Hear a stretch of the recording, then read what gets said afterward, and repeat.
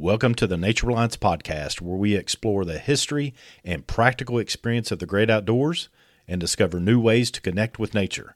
I'm Craig Cottle, your guide through the fascinating world of natural living and survival skills through experiential education and interviews.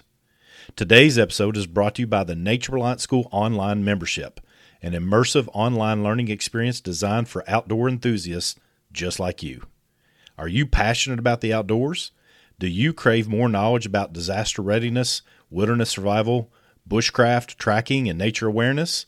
If so, the Nature Reliance School Online Membership is your gateway to a community of like-minded individuals, all dedicated to learning and sharing essential outdoor skills. With the Nature Reliance School Online Membership, you get exclusive access to a wealth of resources, including expert-led tutorials, interactive webinars, and a library of engaging courses, downloadable books, and documents. Whether you're a beginner or an experienced outdoorsman, there's always something new to learn. So don't wait. Click on the link below to join the Nature Reliance School Online Membership today. Embrace the wilderness, enhance your skills, and become part of a community that values nature as much as you do. Now, let's dive into today's episode. We need to insert Foo Fighters' My Hero. They use their socks as tinder to get their fire started. Let's assume that we're thrust into this situation and we've got somebody that we care about out there that's lost. But don't become part of the problem. That's the number one thing I'd probably say. Dude, I got a great story for that.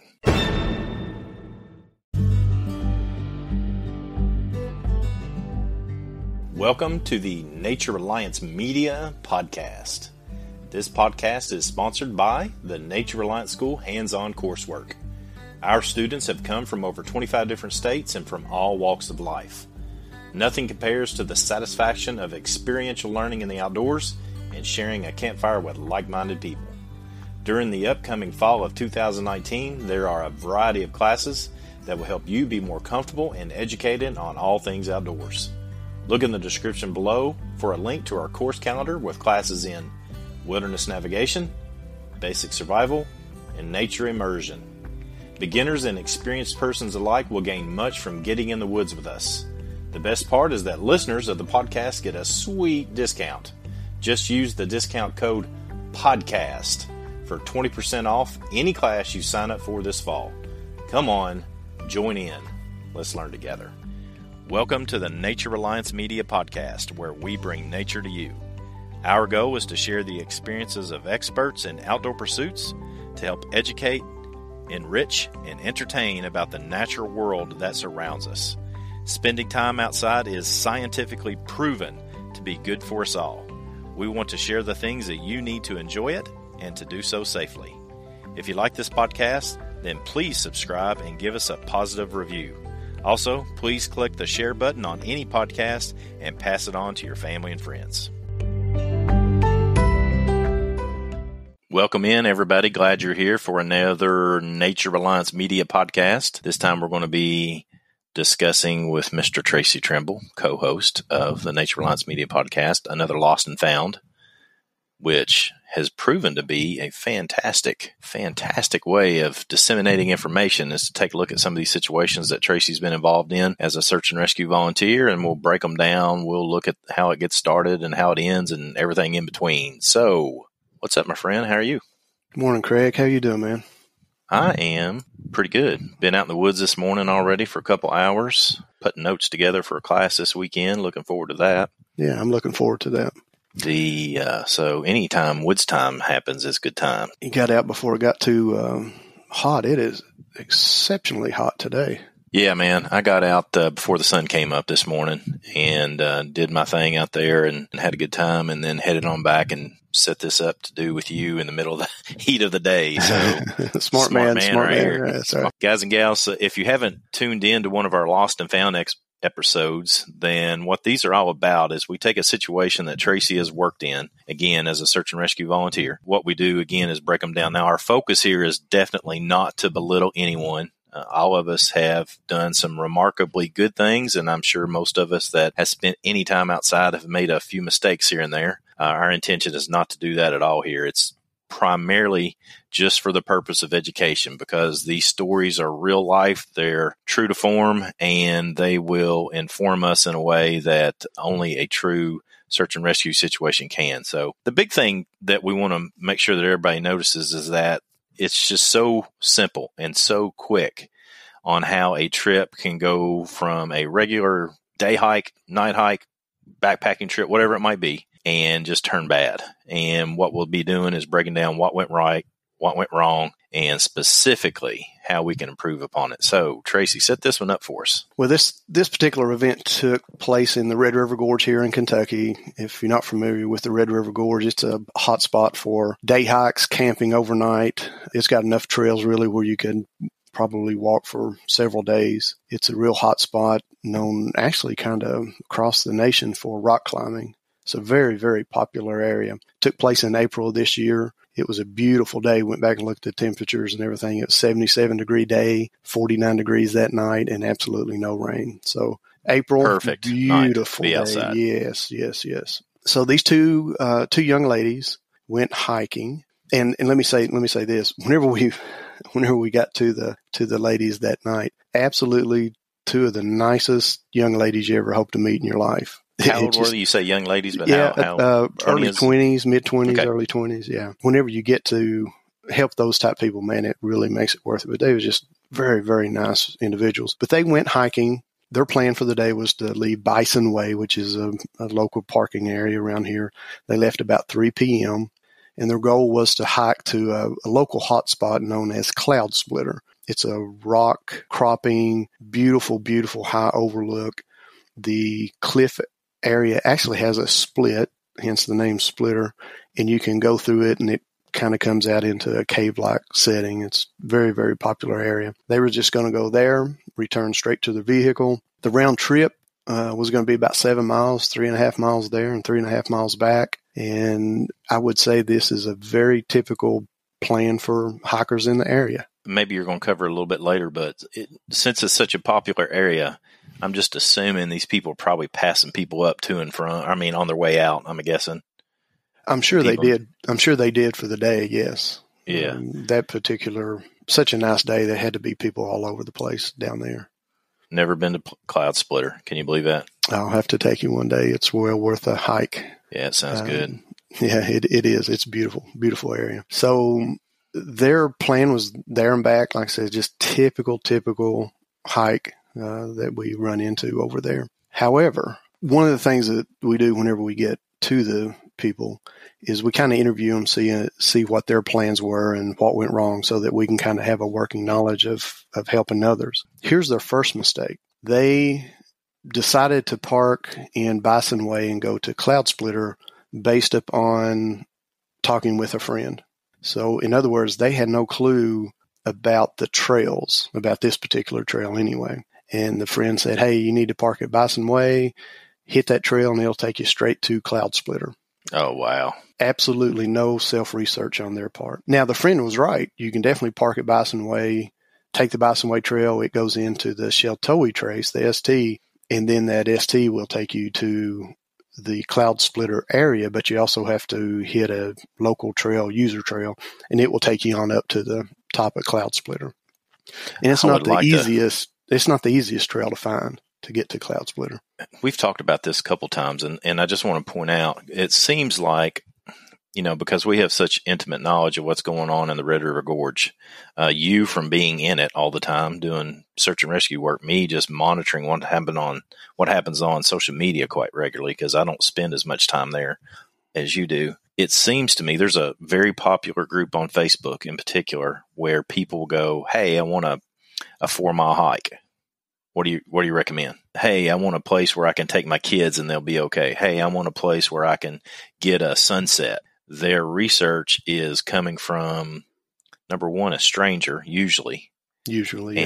And oftentimes I'm recognizing that people will give them, if there's 5 different people, there'll be 5 different answers.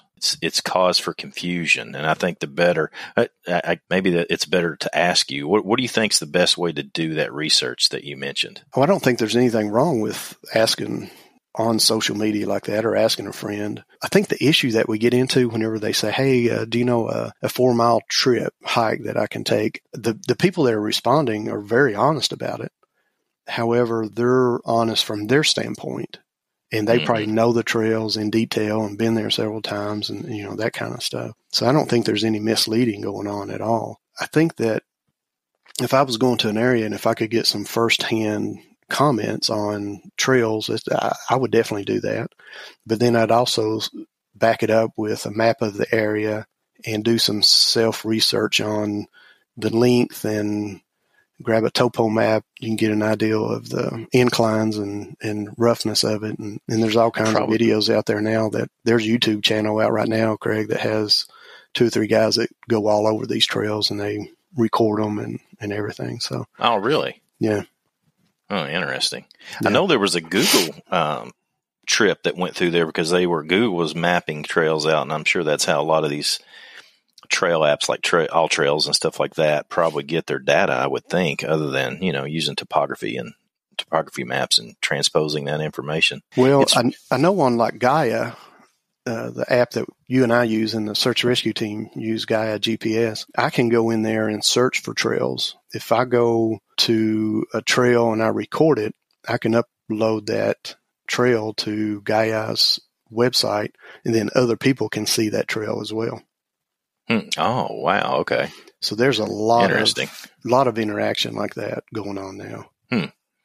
Very good. I think it'd probably be worth our while. Let's say that we're these 2 ladies and we're going to an area like this, like they've gone. It probably wouldn't be a bad idea to ask that friend, hey, is there any user trails? Is there any turns that we need to be aware of? What should we be looking for? I mean, what do you think about that?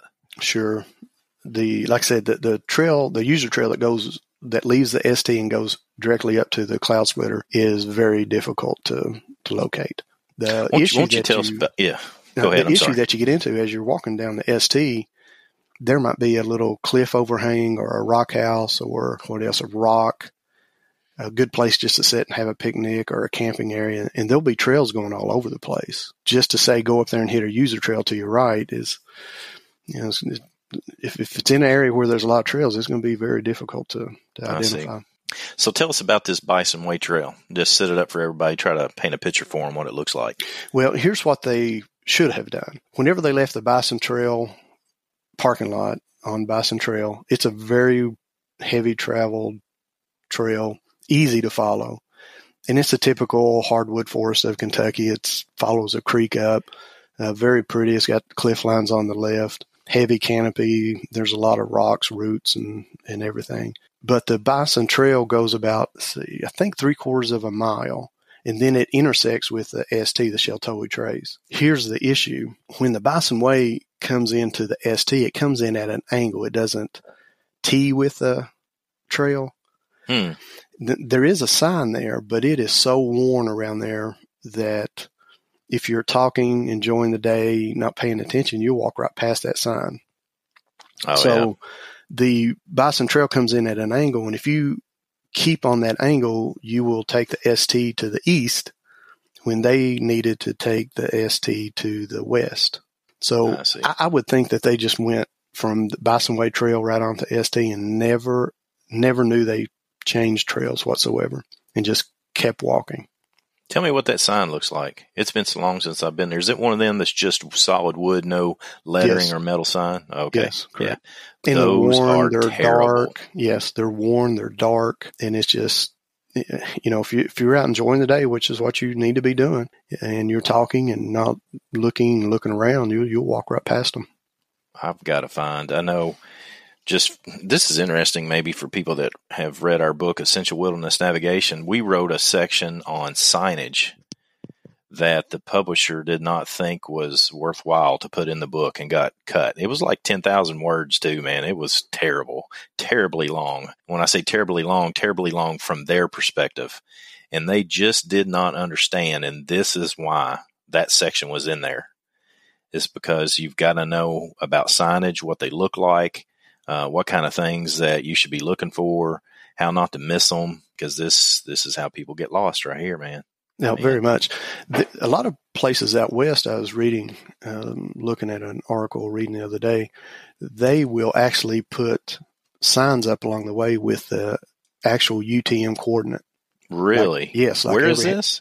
It was out in, I want to say Colorado, but don't hold me to that. Yeah, just out west for sure. Yeah, I need to look that back up, but I think it was every mile, maybe. They just had a post with it was about the size of a highway mile marker. Yeah. And it just had the UTM coordinates on it. Man, that's fantastic. That's very fantastic, yes. Hey, that brings up a topic that I want to make sure everybody that's listening in is, if you look down in the description below, we got a link to our blog at the naturalliance.org website. And it's going to have a map that Tracy put together for this particular podcast. And that way you can follow along there. We'll make sure when we're sharing this particular podcast and moving forward that we share that blog site as well, because it'll have some more information there that you can get a visual on if it'll help you. So check that out. And if you don't know what UTMs are, then also look in the description below for a link to the book, Essential Wilderness Navigation. You pick that up and we'll tell you everything you need to know. All right, now, what's next? The 911 call? Yes, so they missed their turn on the ST, and they continue hiking, wandering around. They made their way down to a trail called Lost Trail, conveniently named. Are you serious? Yeah, I kid you not. Lost Trail. Is that the hit when I did that one search and rescue? Yes, that's the one you hit. It has the big hill. That's a nightmare, man. It's a nightmare. It has a hill that's just straight up and down. It's like a, what is it, 300-foot climb or maybe 400 or something. Wow. It felt like we went down it, thank goodness. If I had to gone up it that day, I don't think I would have made it. Horses travel it, so there's a lot of mud, and it's just, it's tough. And I think, if I remember right, Craig, I think they went up that hill, turned around, came back down that hill, and then for some reason turned around and went back because back up that hill. I think they climbed that hill twice. Oh my God! Because they got it, they knew they were lost, or at least they couldn't find the cloud splitter, and they thought, well, we'll just keep walking. And it's that same comment. We figured the trail would come out somewhere. We'll be back after a quick break. Hey guys and gals, a quick break in our episode to talk about a game changer in outdoor cooking, the Fire Maple backpacking and camping stove system. Whether you're hiking, fishing, or even prepping for emergencies, this portable pot and jet burner is a must-have in your gear. Best part, it's nearly half the price of a comparable Jetboil stove system. Thanks to its leading heat exchange technology, you'll experience reduced boiling times by up to 30% compared to traditional stoves, even in windy conditions. That means more time enjoying the outdoors and less time cooking. Are you ready to upgrade your outdoor cooking game? Click the link in the description now to grab yours. Trust me, your outdoor adventures will never be the same. Hey, no joke, man. And again, this is where I can throw my tiny little bit of search and rescue experience in here. The day that we went down that trail, because right at the bottom of that, you get real close to a creek, right? Yes. Mm-hmm. Somewhere right in there, man, because the creek had gotten up, the trail was like zero. I mean, it was terrible. There was so much stuff everywhere that our search and rescue team that was there had difficulty getting on that trail, which is, I'm not saying that's the case here. Yeah. It sure is. It's a crossing trail. The ST stays on one side of the creek bank, and it's a wide creek. Lost Trail goes on the other side, so it's difficult. But anyway, so they keep walking, and eventually make their way to Osborne Bend Trail. And again, you can follow all this on the map on the blog. If they would have made a right and headed south, they would have hit the blacktop within a mile and a half, maybe 2 miles, I guess. Instead, they made a left, and then they continued on around to the east side of the Osborne Bend. That's whenever it got dark. They got pinned down by the dark, didn't have lights, and they called 911. They called 911 around 8:30 p.m. So it just getting, good and dark where they couldn't Tell walk me again, anymore. what time they start? They start that morning? 3. Oh, they start 3 at 3. p.m. Okay. Mm-hmm. Yeah, okay. 3 p.m. So they've been out 5.5 hours. 5 hours, yeah. Been out roughly 5 hours, 5.5.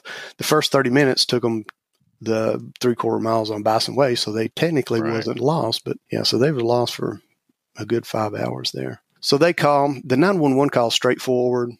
They tell us exactly where they parked, their vehicle, their plans where they were going. We checked, make sure they weren't hurt, no injuries, they weren't dehydrated. They had actually taken some water with them, although they were out. So we walked them through the process of getting their coordinates off their phone. They had phoned a friend. You remember that TV show, Who Wants to Be a Millionaire? They had an option on there, phone a friend. Yeah. Well, they phoned a friend. And what they did was take a screenshot of Google Maps, sent it to him. He pulled it up and was able to give them coordinates. What he gave to them and what I was able to walk them through and get pretty much matched up. They were within 50 feet of each other. So help me out here, but me listening to this thing, as far as two people getting lost, so far, they've done everything right. As far as getting lost. Yes. Instead of just trying to walk themselves, they've just stopped and they've started to get some help. Yeah, absolutely. They wanted to contact the friend and let the friend walk them out, but the dark pinned them down. So they couldn't walk, which is absolutely the right thing you need to do. You don't need to be walking out in the dark, especially in a cliffline area like that. So we get the coordinates. This is going to be what we term a pickup, meaning there's no emergency. They weren't injured or dehydrated or anything like that. They weren't in danger. We had the coordinates and we felt confident the coordinates correct. So all we had to do is walk out, pick them up, bring them back to the parking lot, and everybody goes home. And now a quick word from our sponsor. Hey, you. Yeah, you. I'm talking to you. You like this podcast, don't you? And you're thinking about doing a podcast yourself. Let me tell you how easy it is to do this with Anchor. First off, the money's right. It's free. 0 cost. Secondly, there's creation tools that allow you to record and edit your podcast right from your phone or computer. Anchor will then distribute your podcast for you so it can be heard on Spotify, Apple Podcast, and many more. Bonus, you can make money from your podcast with no minimum listenership. It's everything you need to make a podcast in one place. Download the free Anchor app or go to anchor.fm to get started. 3 of the members on the team got together, and that's exactly what we did. Drove down to the parking lot, headed in. We get probably 200 meters, maybe 300. We get within yelling distance of them. This is whenever it turned interesting for us. I love that. Yeah. Because I'm sitting here listening to you thinking, because I know what happens here. Everybody that's listening in, I know what happens, and I'm thinking, everybody thinks it's just like cut and dry, but no, this is getting ready to get crazy. Well, the name of this podcast is Socks, Fire, and My Hero. That's a title I came up with. Let's touch up on socks. Whenever we got to them, we'll go forward just a little bit and then come back to about 200 meters out. Whenever we got to them, they had a boss of a fire going, Craig. You would be very proud of them. Right in the middle of the trail. I mean, you were not going to miss them. Which we should point out is not good stewardship, but if you're lost, do it. I'm laughing about what I'm getting ready to say next.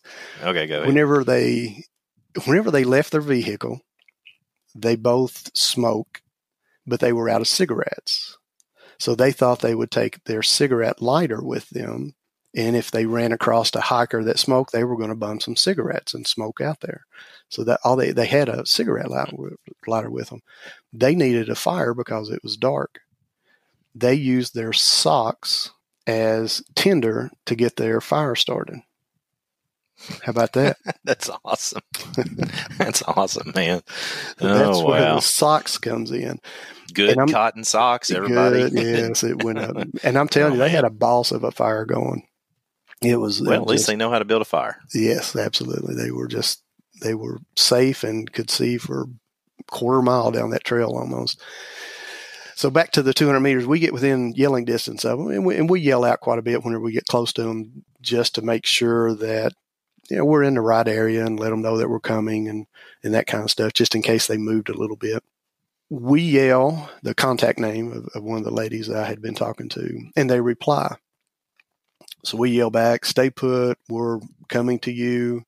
And they yelled back, okay. Soon as they quit yelling, we hear another individual yelling, which was way past them. They started yelling back to them, over here, that type deal. No. So I'm thinking, my first thought was this. There's another hiker out that heard us yell, or there's a camper who heard us yell, and they are wanting to be good Samaritans and just tap out, which I fully understand that. Sure. My concern was that they were going to go toward the second yeller and be gone by the time we got there. So I yelled back to them, hey, this is search and rescue. You all stay put. We're coming to you. Okay. And then they start yelling again back to this other individual. Over here. So we picked up our pace and we got there to them. Hey, let me ask you a question real quick. So you're fairly certain right now, just from an operational standpoint, that is not another search and rescue person, right? Correct. We were the only And how do you three. know that? Well, we were the only 3 members in there. Okay. We were the only 3 that responded to the So call. me just listening to it as an outsider, not a search and rescue person, that would be a thought that I would have, is maybe there's some other search and rescue people, but the way you all coordinate these things, you all don't go about it haphazardly, right? Oh, yes. You know who's in the we know woods exactly and who's not in the who woods. responds. We have a sign-in sheet. Nice. If we split the teams up, the teams have a number. We remained in radio contact with IC, which is Incident Command. So we know where teams are. The Gotcha. 3 of us were the only 3 that responded. We were the only ones out there. So I knew it wasn't another search and rescue team. I just thought it was a good Samaritan that had worked their way through there. Which, let me say this too, and make sure that I understand things. You might be getting into this. Are you going to get into the area and what's around these people? Like the cliff line and everything? Yeah, the area is very cliff line. The particular place where we picked them up was on top of the ridge, and the closest cliff was probably 400 meters maybe. The entire ridge was nothing but cliff until you get all the way up to the head of it, and then it kind of levels out. So yes, it's a very dangerous area just to be in the dark, walking around. Walking through. And they did right. They stayed put. Here's the other thing about Good Samaritans or fellow hikers that come along. We have gotten a call before where, hey, I'm lost. We got the coordinate. Okay, we're coming in and get you. Fellow hikers come along. Hey, I'm lost. Do you know where the park? And they go with them. We get into the woods. We go to the coordinates, and there's nobody to be found. Oh, man. So if you find yourself in that position and you do get rescued by a Good Samaritan, you get on that phone and contact search and rescue as soon as possible. Right. Even before you leave that spot, if you can. If I've been talking to that person on the phone, getting their coordinates, we say, okay, we're on our way, and it's been 30 minutes, another hiker comes through.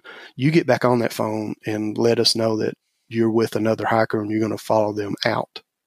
Sure. Yeah, it's just that's a big... Because now you're out there wandering around looking for somebody, and they're not even there anymore. They're not even there, yes. Oh, wow. And, Never thought cell about phone that. is so terrible in that area. Once you leave the ridge line and go down to the parking lot, they couldn't call us until they got in their vehicle and drove far enough to get cell phone reception, and then they called back. So yeah, I think we need to make sure everybody knows that, and we'll say this every time, everybody. I think we will, or we should. Relying upon cell phone service to get a call out is foolhardy. Mm-hmm. Use it if you got it, obviously, but expecting to use it is another story altogether. Very much. Am I right on that? Very much. Yeah. So we were at the point where we had walked up to them. We've made physical contact with them. They're okay. As we're talking to them, the individual out in the woods yells again. One of the girls yelled back, "Hey, over here," type deal. So we get to talking to him, and the lady says, "Well, that's my boyfriend." Oh, my gosh. Okay, is he with you all? Because you only told me there were 2 hikers. No, he came in to help us. So now we have the 2 hikers, and now we have the boyfriend. That's where the My Hero comes in. Because they were up on the ridge, they were able to get cell phone reception. So they called him, told them that they were lost, that they had been in contact with Search and Rescue, and Search and Rescue was coming in to assist them. He took it upon himself to drive to a totally different area. He used Google Maps and their screenshot to identify their location. He uses Google, goes to the very north end of Red River Gorge, goes down a gravel lane into dirt. He thinks he gets his vehicle stuck and basically drops a pin on his Google Maps and walks in a straight line to them.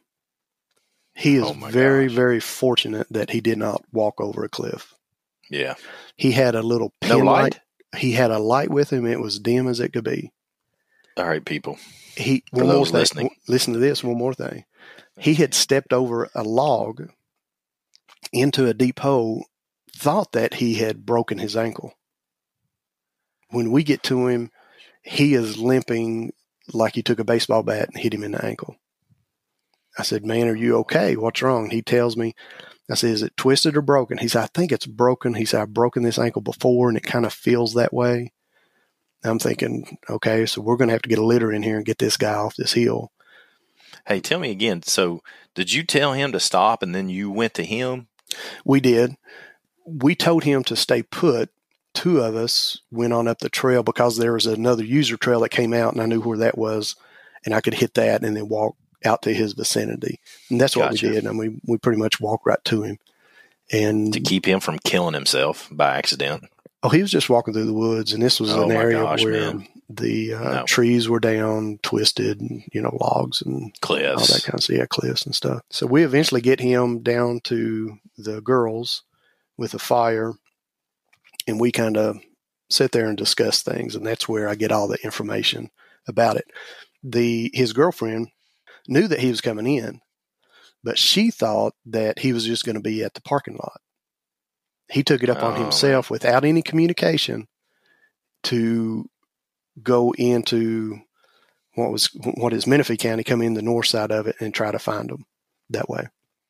Communication breakdown, my friend. Communication breakdown. Now, here's the terrible part of this, or potentially terrible part of it. If we had gotten to the girlfriends, and again, the girlfriend didn't know he was coming into the woods. If we had gotten to the girls before he got within yelling distance, we would have removed them from the trail. We would have been down in the parking lot where there is absolutely no cell phone reception. He would have been up on top of the ridge with a dimming light and a very severely twisted, what it turned out to be a twisted ankle by himself. And nobody would have known that he was up there. We need to insert Foo Fighters' My Hero song right into the middle of this podcast for this cat right here. Wow. And again, we're not belittling this guy, but we want to point out to everybody that's listening, this person had the best of intentions, which is great. Yes. They really did have the best of intentions to help those that he cared about. But this is just an indicator. This story is a fantastic indicator of how, if you really don't know what you're doing, how you can cause a more significant problem. He caused a problem. It was easily fixed because the search and rescue team went out and got him and brought him to safety. But he had already twisted his ankle. He could have stepped on not that time of year probably, but he could have stepped on a venomous snake out there in the dark. He could have walked off a cliff, any number of things. But more importantly, he could have easily not been picked up and nobody knew he was there. Yes, and at 49 degrees without the ability to build a fire, it would have been a cold night for him. That's for sure. Mm-hmm. So we get them all together, we talk it over, and then we head out. And I asked him, I said, "Man, you think you can walk on it?" Because I really didn't want to call in more team members if we didn't have to. And he said, "Yeah, I think I can make it." And I said, "Well, let's try." It was a slow, limpy walk, but we eventually got them off the hill and down to the parking lot and delivered to their car. Nice. Everything turned out good, but boy, it had potential to be a nightmare. Okay, let's do this because I think you've got some good steps for us. Let's assume that we're thrust into this situation and we've got somebody that we care about out there that's lost. What is your recommendation on how we handle ourselves with that situation? Well, you said it earlier. Here's the number one thing. And it's a tough situation to have someone that you care about, whether it be a family member or a good friend, that's in trouble and you can't help them. It's just helpless feeling and you think that, man, I got to be able to do something. But here's the number one thing that you have to do if you're in that position, and that is don't become part of the problem.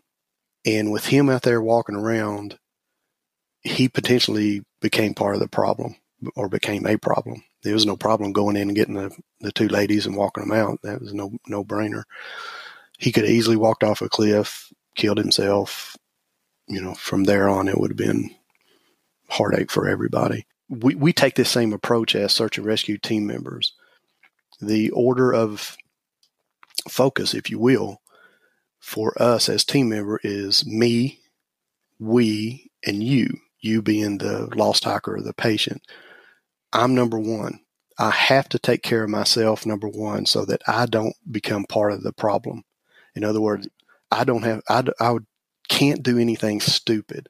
I can't jump over a rock on slick rock. I can't do silly stuff on rappels and become part of the problem. We being the team, I have to watch out for my team members. They are watching out for me. And then you, the lost hiker, is number three. So don't become part of the problem. I think it's worthy to discuss because we've talked about it a lot of different times in classes that we're teaching in our books and elsewhere. But man, this seems counterintuitive, but got to say it, and I'd love to hear what your thought is on this. But a person that is got a family member or somebody they care about this loss is going out there, and they're going to be under, I don't even know how to say it other than probably more emotional stress than a search and rescue person. Sure.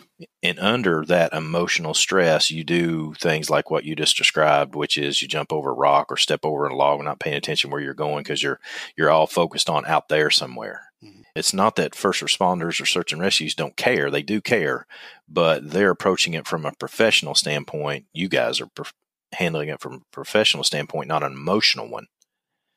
And so you don't make those silly decisions to cause more problems. You do the things that are done professionally to go out there and get people and take them back. Yes, very much. Decision making is good for you all, not so good for that other person out there. We'll be back after a quick break. What's all around you, almost everywhere you look, and makes your life better? Birds. Learn all about these beautiful creatures in this wonderful new podcast called Birds of a Feather Talk Together. Two experts guide two newbies on their journey to learn more. Mallard ducks, ivory-billed woodpeckers, Hawaiian honeycreepers, blue jays, cardinals, sandhill cranes, and more. Each week we discuss a different bird and walk away with a better understanding of the birds all around us. Oh, and we have a ton of fun doing it. Listen now. You're going to like learning about these birds. I guarantee it.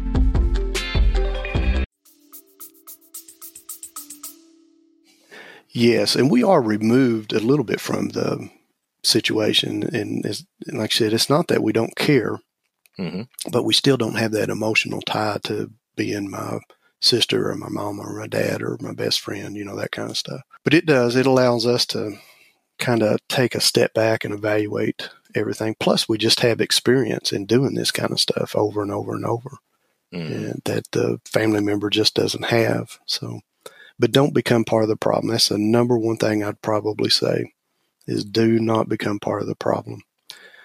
The second thing that I would probably put out is, as a family member, or if you're someone who has direct knowledge of this individual, the search and rescue teams will conduct an interview with you, and you need to give the first responders as much information as you can possibly give them. They will interview you to gain pertinent information that they feel is directly tied to the event. For instance, if it's a hunter that is lost out there, well, they'll interview the wife or the parents. How often do they go hunting? Do they go hunting in this area? Do you think they're capable of spending a night? Or are they self-sufficient, responsible, that kind of stuff? So you need to be real honest with the search and rescue people in whenever they ask you a question. Now, once they're through with the interview, if you can think of anything else that could assist them or help them out, pass that information along. If it's information that is not needed, they'll write it down and then they just won't use it, kind of go in the file, so to speak. But don't hold anything back if you're a family member, giving them as much information as possible, even if it's very difficult, hard answers like drug use. Yeah, that's exactly what I was getting ready to ask. Suicidal tendencies, if they're aggressive, anything like that, we need to know to help put together this puzzle to help get your loved one out as quick as possible. For people that are new to search and rescue in general, there's this book called Lost Person Behavior. Tracy, tell them how that works for you guys and how you utilize that information that comes out of that research. Well, this individual put together this book. He gathered information from several lost person events, and he broke them down into categories like 0 to 3 year old, 4 to 6 year old, if the person has a dementia, that type of stuff. And he collected as much data as he could on that event, where they were last seen, where they was last known, where they were picked up. They have distances in that book and everything. So if I have a 22-year-old, let's say, that is in good shape, that is a hiker, I can look that profile up in that book and it will tell me on a 75% basis that particular profile is found within X number of miles from the last known. Right. And you can do it with kids, you can do it with elderly, and it really, really, really helps us pinpoint on hard search and rescues. I just want to make sure everybody gets that from you, because I know by giving as much information as you possibly can, it helps these search and rescue people to not waste precious time elsewhere and be focused on the areas that a person is most likely to be in. So the more information you give, even if that information is hard to give, has illicit drug use or something of that nature, is just an example, as Tracy mentioned, then you are literally helping them find your loved one. So do it. It may not be comfortable, but do it. And it is difficult, but you just can't hold anything back if you want to get them back to safety. The other thing I would say is that do not take it up on yourself to go into the woods and start searching. We can't stop anyone, Craig, from going into the woods. If we're sitting there at the parking lot and we're gathering as much data and we're putting teams together and the uncle shows up and the uncle wants to walk out into the woods, we absolutely cannot stop him. We do not have that authority. We can call law enforcement, but if he is not breaking any laws, then he's free to go, really. By getting out there in front of us, he could destroy evidence. He could get hurt himself. He could get lost. He could be severely injured.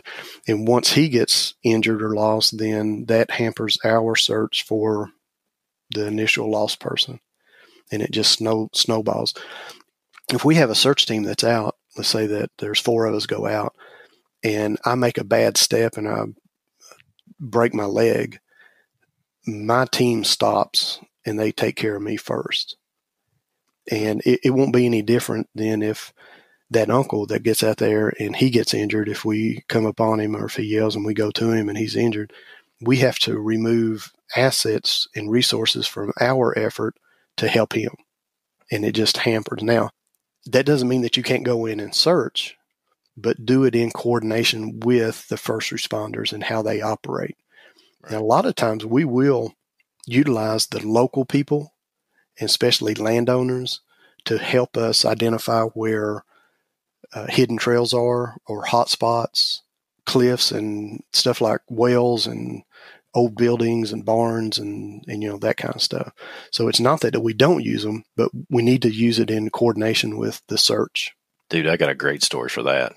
There was a situation here probably 2 years ago where these 2 kids went into a local nature reserve and they went off the nature reserve and got lost. Okay. Now, nobody knew this at the time. They did have enough cell coverage to call their friend who was their age, high school age, and say, hey, we're lost. And the high school age person was smart enough to call 911 and to call their parents.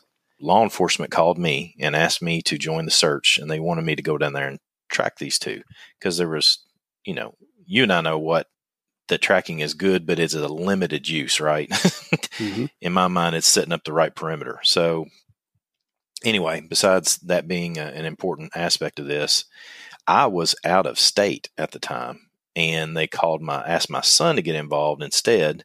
My son called me and said, "What do you think I should do?" I said, "I think you should call so-and-so," because I knew who the landowner was, where I think they would have most likely gone to, because a lot of people go to there, and get them to take you down there and see if they can just put some lights down in that holler and yell for them and see if you can find them. And that's exactly what he did. They had been down there searching for 3 or 4 hours. My son went down there with another law enforcement officer, and in about 15 minutes had those kids pulled out. And if it wasn't for the homeowner, then there'd probably been a large-scale search for them. Oh, yeah, absolutely. And it was just a matter of, fortunately, in this case, I'm glad they made the phone call and I could help out of state by saying, hey, just call this person. They know where they are. And when I say I know where they are, because people get lost in that area, and it was on this person's property, and then they're found. So it's so important to work with the landowners when you can, involve everybody, but do it in a coordinated effort for sure. 100%. What's the last thing probably I would mention at this point would be, if you're not fit to go in and help search, then don't go. Mm-hmm. And that would be difficult to sit in the parking lot and see everyone leaving and you want to go and be with them. But if you're not fit, the hills that we climb around here and the roughness, then you become part of the problem. You slow us down mm-hmm. considerably. And that's true anywhere, not just here in Kentucky. That's out west and anywhere. Yeah, that's real good. Hey, how would you summarize this for us, Tracy? Tell us 2 or 3 points here that you could help everybody. Like, hey, I'm glad you listened to the podcast, but these are the takeaway points for us. What are they? Probably 3 things. Take the lead from the first responders, from the point of giving them all the information that you can. Just take their lead and let them guide you on how to help. Have a mental focus of being part of the solution and not part of the problem. So if you want to do anything, or if you decide that you are going to do on your own, at least let the search and rescue teams know what you're doing. And then that way they can kind of coordinate everything. And then number 3 would be communicate, because that's the first thing that breaks down in any event, really. So take the lead, be part of the solution, and communicate. Great story, man. There you have it, everybody. That is Socks, Fire, and My Hero. now you know the rest of the story. Paul Harvey. Thanks again, man. I love these stories. I'm glad we're doing these. These are going to be good for everybody. I really appreciate you sharing what you have. And again, everybody, it's not intended at all, 0 intention at all to laugh at anyone. We're sharing things in a way that we don't belittle anyone and make sure that we all learn from it. Anything else you want to say, Tracy, before I take us out of here? I think that pretty much zips it up. We do appreciate everybody listening. And one thing that I'd like to put into here is that for those that are listening, if you have any suggestions or comments, please leave those, because we want to make these podcasts as good as we can. And we want input from our listeners so that we can tailor the podcast to what people want to hear and what people like. Yeah, absolutely. So we've got a host of other things that we're going to be doing. We've had some really good success in sharing historical stories, so we're going to be doing that here. All of this is going to be always centered around nature and getting outside and being safe while we do it. We're going to be handling some more naturalist type considerations. Just, hey, do you know this about a tree? Do you know what this sound is when you hear this in the middle of the night and it scares you? That's actually a frog. It's not what you think it is, kind of thing. So we'll be doing everything we can to enrich you and educate you and help you be safer so you can spend more time outside. So thank you very much for listening in. This has been another episode of Lost and Found. Again, I'm Craig, and we've had Tracy telling us all about all the cool stuff about one of his search and rescue events, and we appreciate you. look for our sponsors, support them when and where you can, and check it out. I think by the time you are hearing this podcast, there will be an opportunity for a sponsorship. You can just directly send a sponsorship to the podcast itself if you like what's happening. So we really, really appreciate all that. Thank you very much, and look forward to talking to you again soon. Thank you for joining us for this episode of the Nature Reliance Media Podcast. We will do all we can to make this a great podcast, but we need your help. There are 3 simple and free ways you can help us out. Number 1, subscribe to the podcast. That ensures you get all episodes in a timely fashion. Number 2, give us a review. 5 stars is great. Where it's optional, please add a sentence or 2. We will read them all. Number 3, share this podcast with your friends and family. As we move forward, leave us a voice message on Anchor or send us an email to info@naturereliance.org. We want this to be a mutually supportive community of listeners. Let us know what content you want to hear. If we can talk about it with experience, we will. And if we can't, we will find someone who can and interview them. Don't forget to look in the description below for links that we mentioned during the show. Come on, join in, let's learn together. And that wraps up another fantastic episode of the Nature Reliance Podcast. I hope today's journey has inspired you to explore and connect with the natural world in new and exciting ways. Before I say goodbye, remember to check out the Nature Reliance School online membership. If today's episode sparked your interest in wilderness skills and outdoor adventures, this online community is the perfect place for you to start or continue your journey. You can currently sign up for a year for only $99 and get 2 months for free. Click the link below to discover a world of expert-led courses, engaging content, and a vibrant community eager to share their knowledge and experiences.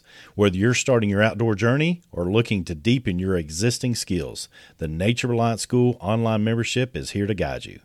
Thank you for joining us today. Don't forget to subscribe for more adventures and share this podcast with your fellow nature enthusiasts.